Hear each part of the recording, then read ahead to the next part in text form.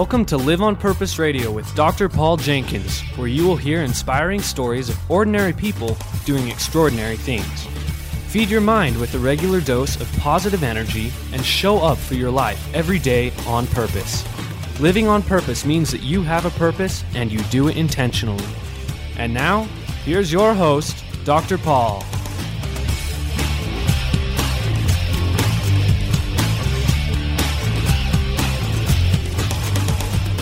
Hello everybody, welcome back to Live on Purpose Radio. This is Dr. Paul, the shrink who expands your life. My guest today is a good friend of mine. She is a mental strength expert and a coach on mindset and all things positive. This is Shelly Corey. Say hello, Shelly. Hello. It's fun to be here. I'm so glad you're here today. Me too. We've had an opportunity to do some work together. Yes. And as you have developed your coaching programs around mindset and really getting out of your own way, because I think that's what you help people do, absolutely, right? Absolutely. This is why you and I clicked, and you're now licensed to teach the model that I have been teaching for years. Love, yes. About positivity and how happiness is a choice. So we've got a little bit of history together, don't we? Yes. Shelly, you just finished writing a book. It's called Master Your Mindset. I love that. Me too, obviously. That's been quite a project for you. It has. It's been a lot of years putting the information together, and then the last year just really honing in on what it is that I've learned and what really makes a difference for people. So walk us through the story. Because you're coming from some really amazing experiences and things that you've encountered in your own life that have put you in place now to coach and lead and guide others to get out of their own way too. So can you tell us a little bit about the story? Just give us the background. Well, I kind of had my own David and Goliath story in second grade where I was the bottom, not quite the bottom of the totem pole, but pretty close. But the kids just below me didn't like me. And all the kids in second grade would make fun of me and tease me because I was just awesome. I had really great hair that was triangle, and I talked with a lisp, and I still sucked my thumb, and I was just really awesome. And one day, the kids kind of on the bottom of the totem pole that got made fun of more than me came and said, "Hey, Shelly, we hate you so much, we're going to beat you up on the playground." And so I did what any smart second grader did. I found someone in the class that would stick up for me, and we went out and met them on the playground. Let's fight. Let's try this, right? This is before Rad Kids that, my kids have graduated from. There's better options. There is now, yeah. If you're listening and just wondering. There's better options. Don't do what I did. Okay. But I remember meeting them on the playground, and while my cousin, who was the kid who stuck up for me, was dealing with one of the boys, then the other boy punched me in the nose, started bleeding all over my white Sunday shoes that I'd promised I wouldn't wear to school. And so then I was thinking my mom was going to kill me because I'd snuck out of the house with these shoes on. But from there, I started kind of this negative thought pattern of, geez, if those guys hate me enough that they beat me up over who I am, then maybe all the things all the other kids are saying might be true. And so from second grade on, I started this really negative thought pattern where I listened to what everybody said to me. I internalized it. I believed it. And really struggled within myself. And when I was finally a senior in high school, I recognized how serious this problem really was. But I was really good at faking it because I was a really social person. I was really involved in school and athletics and choir and band and all the different things. So I looked like I was okay. But inside, I really was just dying. Oh. And by the time I was a senior in high school, I was at that point where, to me, it was this really dark hole. And I had a pivotal moment where someone said to me, "Who are you fighting anyway? Like, why are you so angry about this? And who do you think you're fighting?" Because I had finally just said, I just can't do this anymore. I give up.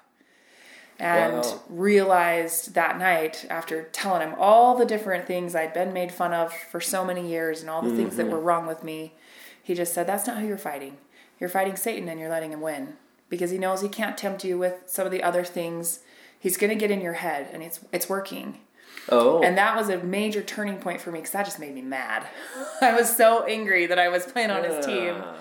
So I started, without realizing it, doing some mental training for myself without knowing that's what I was doing. And I started putting little cards all around the room that said, don't let him win. And when those negative thoughts would come, I would recognize where they were coming from and I would kind of fight back.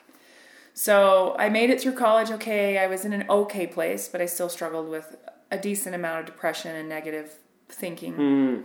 And by the time I got married and had kids, I just spiraled completely out of control to where I was having anxiety attacks 4 or 5 a day that weren't triggered by anything and could not get out of bed and couldn't see any positive thing in life. Weren't triggered by anything you could that I could identify pinpoint. That you knew. Yeah, I mean, I'd just be sitting on the couch watching TV with my kids, and all of a sudden I'd want to throw up. I'd just get butterflies all of a sudden. I'm like, where did all that come from? Wow. You know, just panic attacks, and that's not natural for me, but that's what it had grown to, and just didn't even want to leave the house. Just kind of that really dark. For me, it just felt like a dark hole. Yeah, it was really ugly. So wow, yeah, that's kind of where I was at. Can I comment about that a little bit before we move forward? Because I know there's more to the story, but one of the important realizations that you had early on was that you're not the enemy. Right, but I was fighting myself. I thought I was the enemy. Which doesn't even make logical sense when you think about it. Yeah. Well, and I didn't feel like it was okay for me to be angry at everyone else who was saying things about me. So then I was mad at myself that I was hurt. So I had like triple whammy on myself of like, 1, you're not worthwhile. 2, you're letting people get under your skin. 3, you're not supposed to be angry at them. Like, you're such an awful person. You know, that's what I would tell myself. Yeah, this dialogue that's going on in your own mind. And I had no idea how to shut it off. But I remember having like speakers or different people come when I was in high school and saying, oh, you just have to choose to be happy.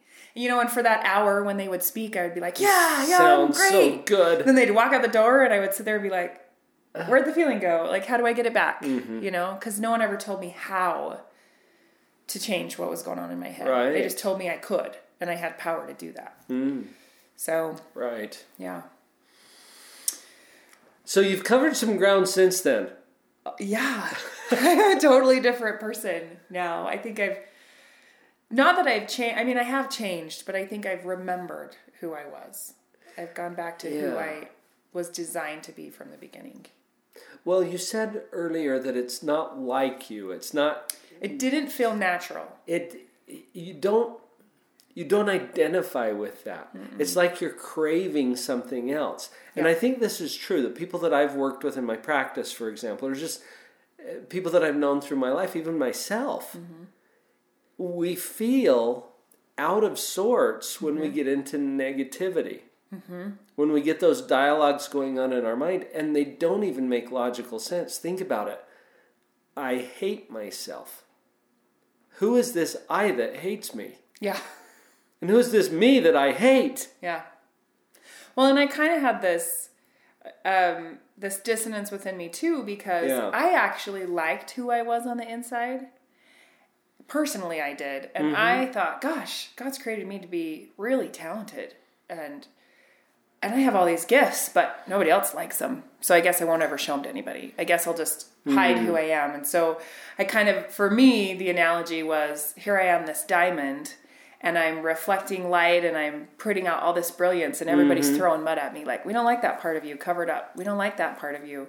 Until I just was so caked in mud that I just felt that darkness, you know, because my light wasn't shining. And then, as often women do, I don't know, men maybe do the same thing. Then I started to try and cover it up with stuff to make the mud look good. So like fancy shoes and nice clothes and a great haircut, because the inside looked so crappy, instead of working to get the mud off, which is when things finally started to change for me, is when someone taught me how to get the mud off. To just reveal who you really are. Yep. That's scary.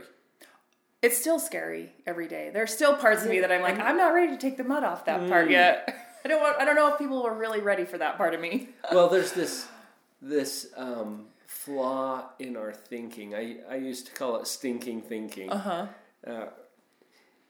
Where we assume that if people really knew us, if they really saw us for who we really are, that somehow they would not approve. They would reject us. They would run away screaming. And that's the deception. But isn't it the complete opposite is true? At least that I found. When I'm pretending to be something else, people can see through that. And they're like, I don't know how I feel about you. Right. And when I show up authentic, it's not that everybody loves me. But there are some people who really connect with that and want to be around me because of I am who I am. Because you're more authentic and more genuine. And then I just hang out with those people and leave the rest of them alone. You know what? There's a book out that I've really enjoyed by Seth Godin. Mm-hmm. It's called Tribes. And some of you may be familiar with this book, but he talks about that. How there's a certain subgroup of people out there who are not only hoping that you'll show up, they really need you to show up. Yep. In order to address some question or some need that they have in their own life. So this is your tribe. Yep. And you're the leader of your tribe. Who else is it going to be, right? Yeah. I think one of the things we have to overcome in our own thinking, and I've had to do this myself, is to realize that not everybody's in my tribe. Yep. And that's good news. It is. Because can you imagine a whole world of people who need us? Oh my gosh. When you realize they're not in your tribe, the people who don't resonate with who you are and what your message is and the unique gifts that you bring to the table, they're not in your tribe. And you don't take that personally. No. They just don't need Quit what trying you have. to please them. Yep.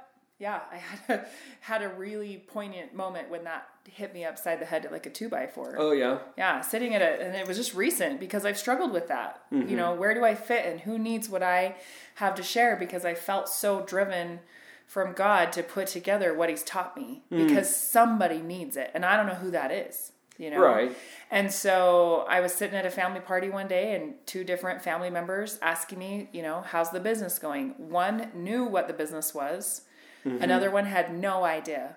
And as I was struggling with something at the time, and I started, you know, sharing, well, I'm just still trying to figure out how this works and who I share with and who I'm supposed to get this out to because, and then I went into what I call my belief statement. What is it that I really believe deep in my core? And I started just saying, you know, I believe that each of us is unique and different for a reason, and that our perspective and our experiences and those unique gifts and talents that we have all paired together is a gift that God gave us to bless other people with. Right. And I, you know, started going on this, and one of the family members is sobbing her eyeballs out, and the other one's just looking at me like, what? And I was like, I was offended at first. She like, didn't get it. Don't you care? And then I realized later, I'm like, she doesn't need what I have. That's not a thing she struggles with. Right. To know who she is. She's always known who she is. And she's always used her unique gifts to show up in the world. She didn't resonate with that because it wasn't her struggle. Yet my other friend, you know, my other family member sitting there just looked at me. She has no idea what I do. And she just said, I don't know what you do, but can you come help me and the women in my life? Because they need what you have. Do what you do for me. Yeah. And I was that, oh my gosh, quit trying to make it for everybody. And don't be offended by the people who don't need what you have. Because it's not their struggle.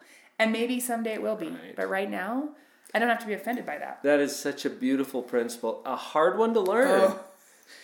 But when you overcome that hump of wanting to please everyone or be everything to everyone, it suddenly puts you in a much more powerful position where you get to be really important to the people in your tribe. And that's good enough. Yep. Not only good enough, it's, I think, essential to claiming our own happiness and helping other people to do that as well. Yep. Okay, we're going to, in the second half, Shelley, we're going to dig down to some of the principles you've identified. I know you share some of these in your book, but we'll dig into that during our second half. Folks, this is Shelley Corey at Live on Purpose Radio. We'll be right back.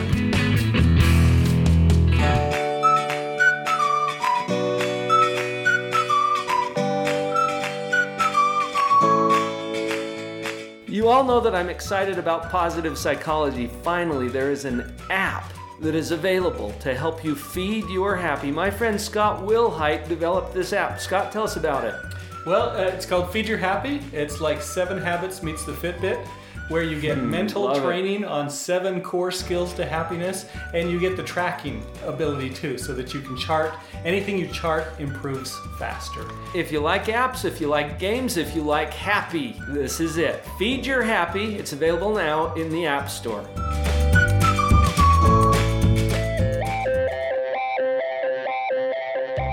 Hey, Live on Purpose Radio listeners. The fact that you're listening to this show probably means that you're a fan of personal development. Your personal development library should include copies of both of my books, Pathological Positivity and the pocket-sized companion, Portable Positivity. There's a .com for both titles so you can share these books with others. I also have a special offer just for listeners of the show. Go to drpauljenkins.com/LOPR for Live on Purpose Radio. I'll send you signed copies of both for a special discounted rate. That's drpauljenkins.com/LOPR.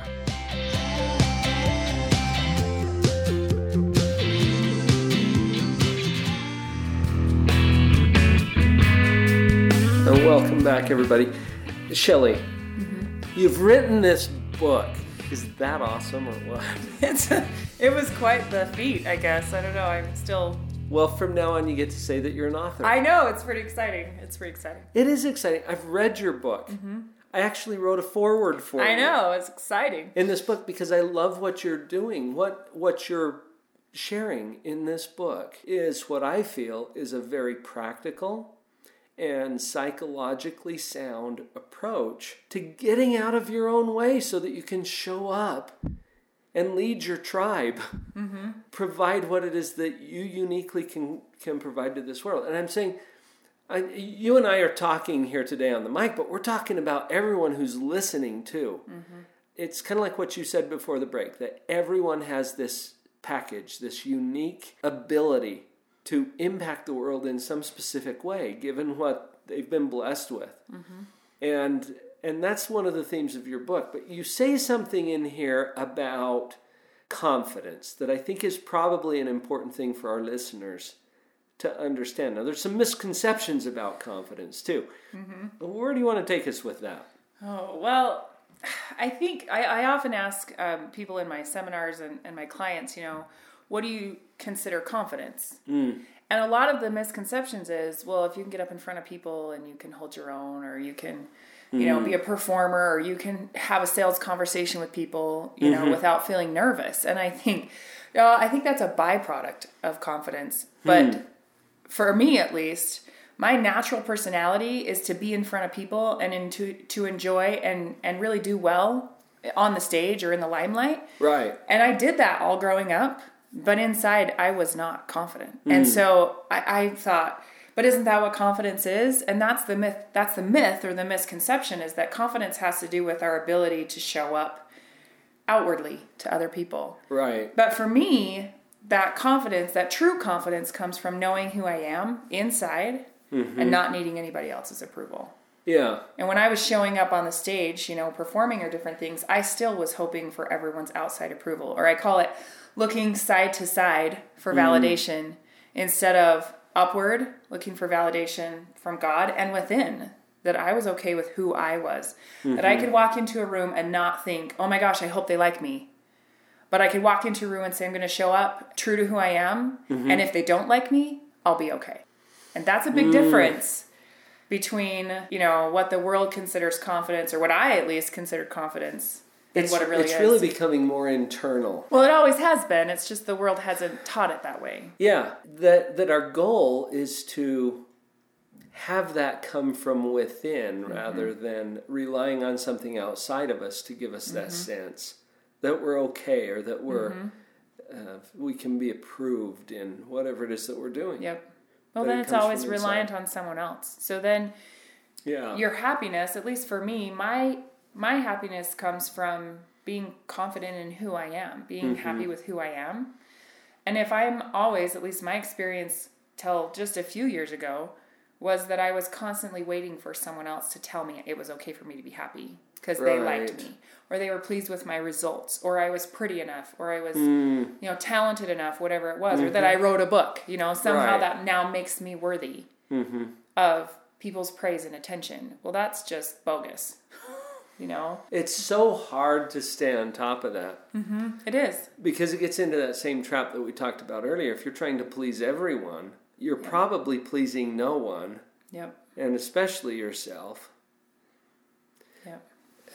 I like the way Wayne Dyer put this. He said that you become independent of the good opinion of others.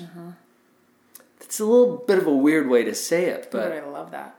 Independent of the good opinion of others. In other words, what it is that you're doing is driven by internal standards that don't depend on whether someone else approves of it or not.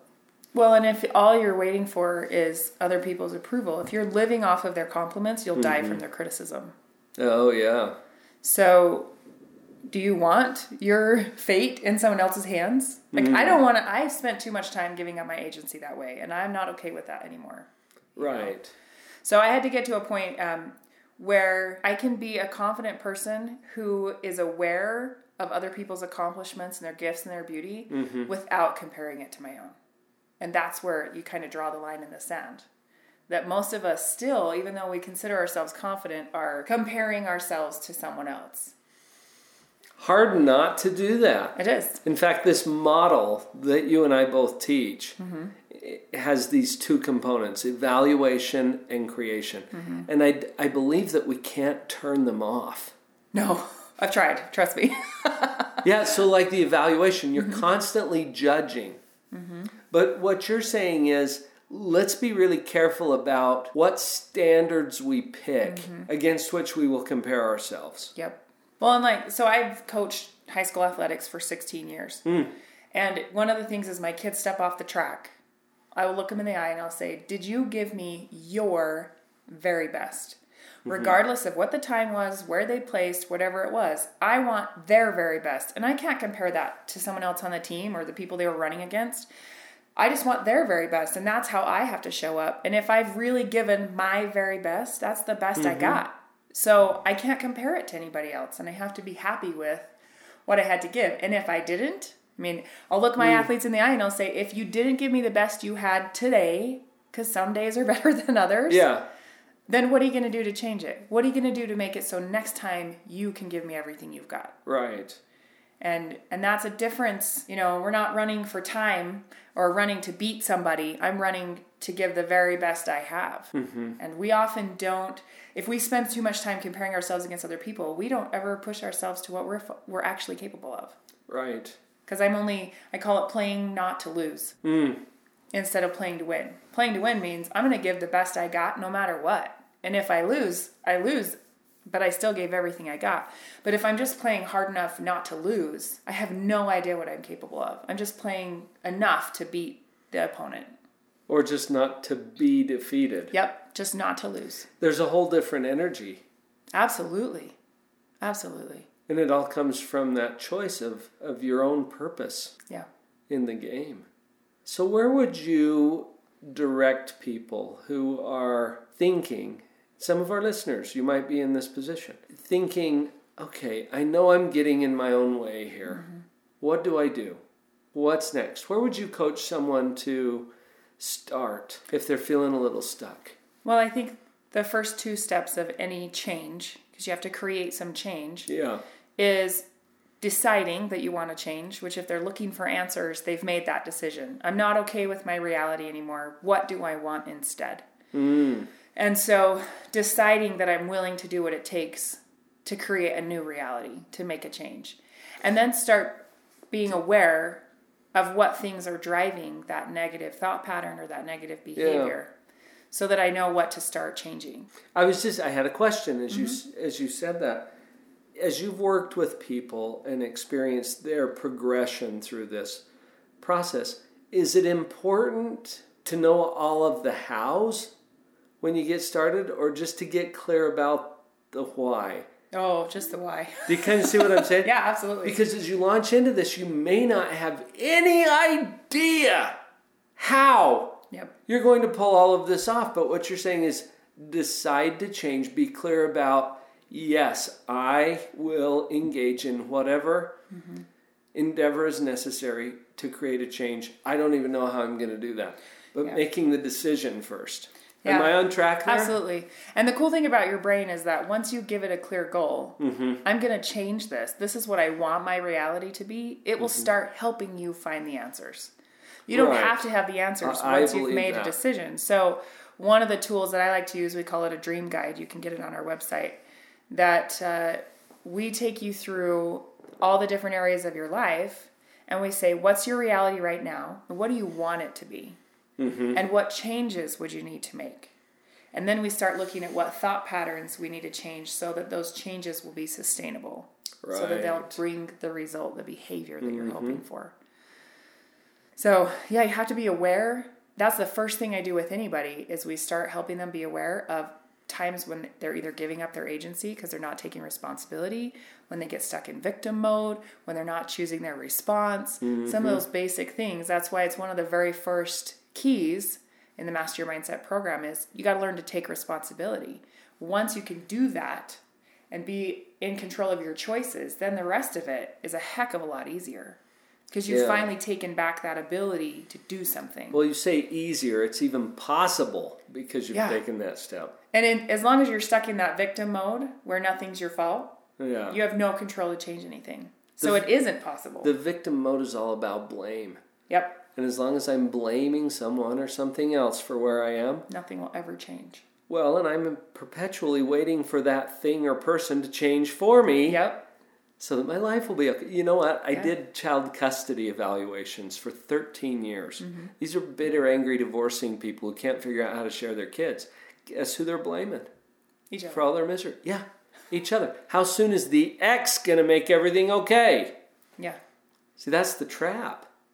As opposed to taking that personal responsibility, and it bites a little at first to realize. Oh, yeah.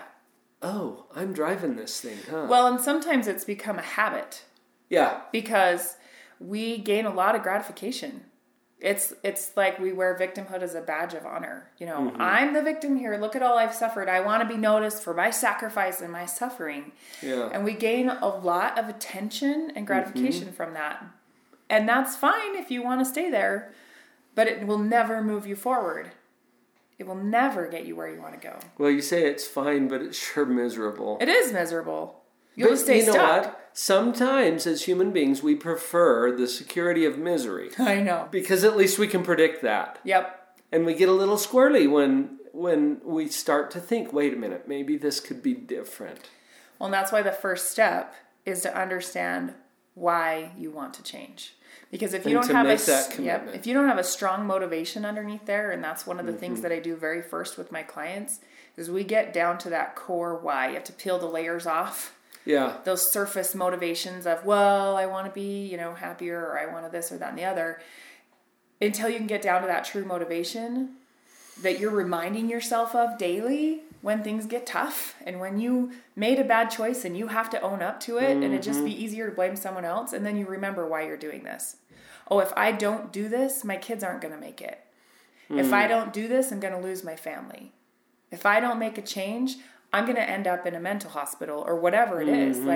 And when you can get down to that core motivation, things start driving. And it's usually a prosper or perish kind of a dichotomy.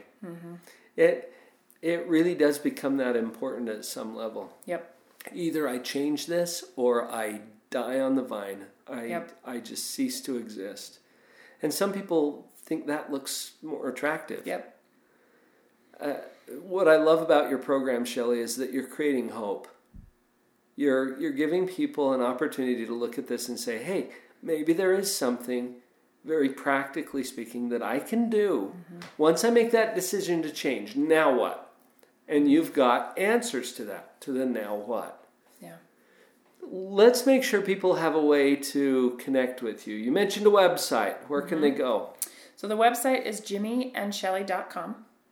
Jimmy And Jimmy is your It's my husband. husband. We work I know together. him very well also. Yep. Jimmy and Shelley.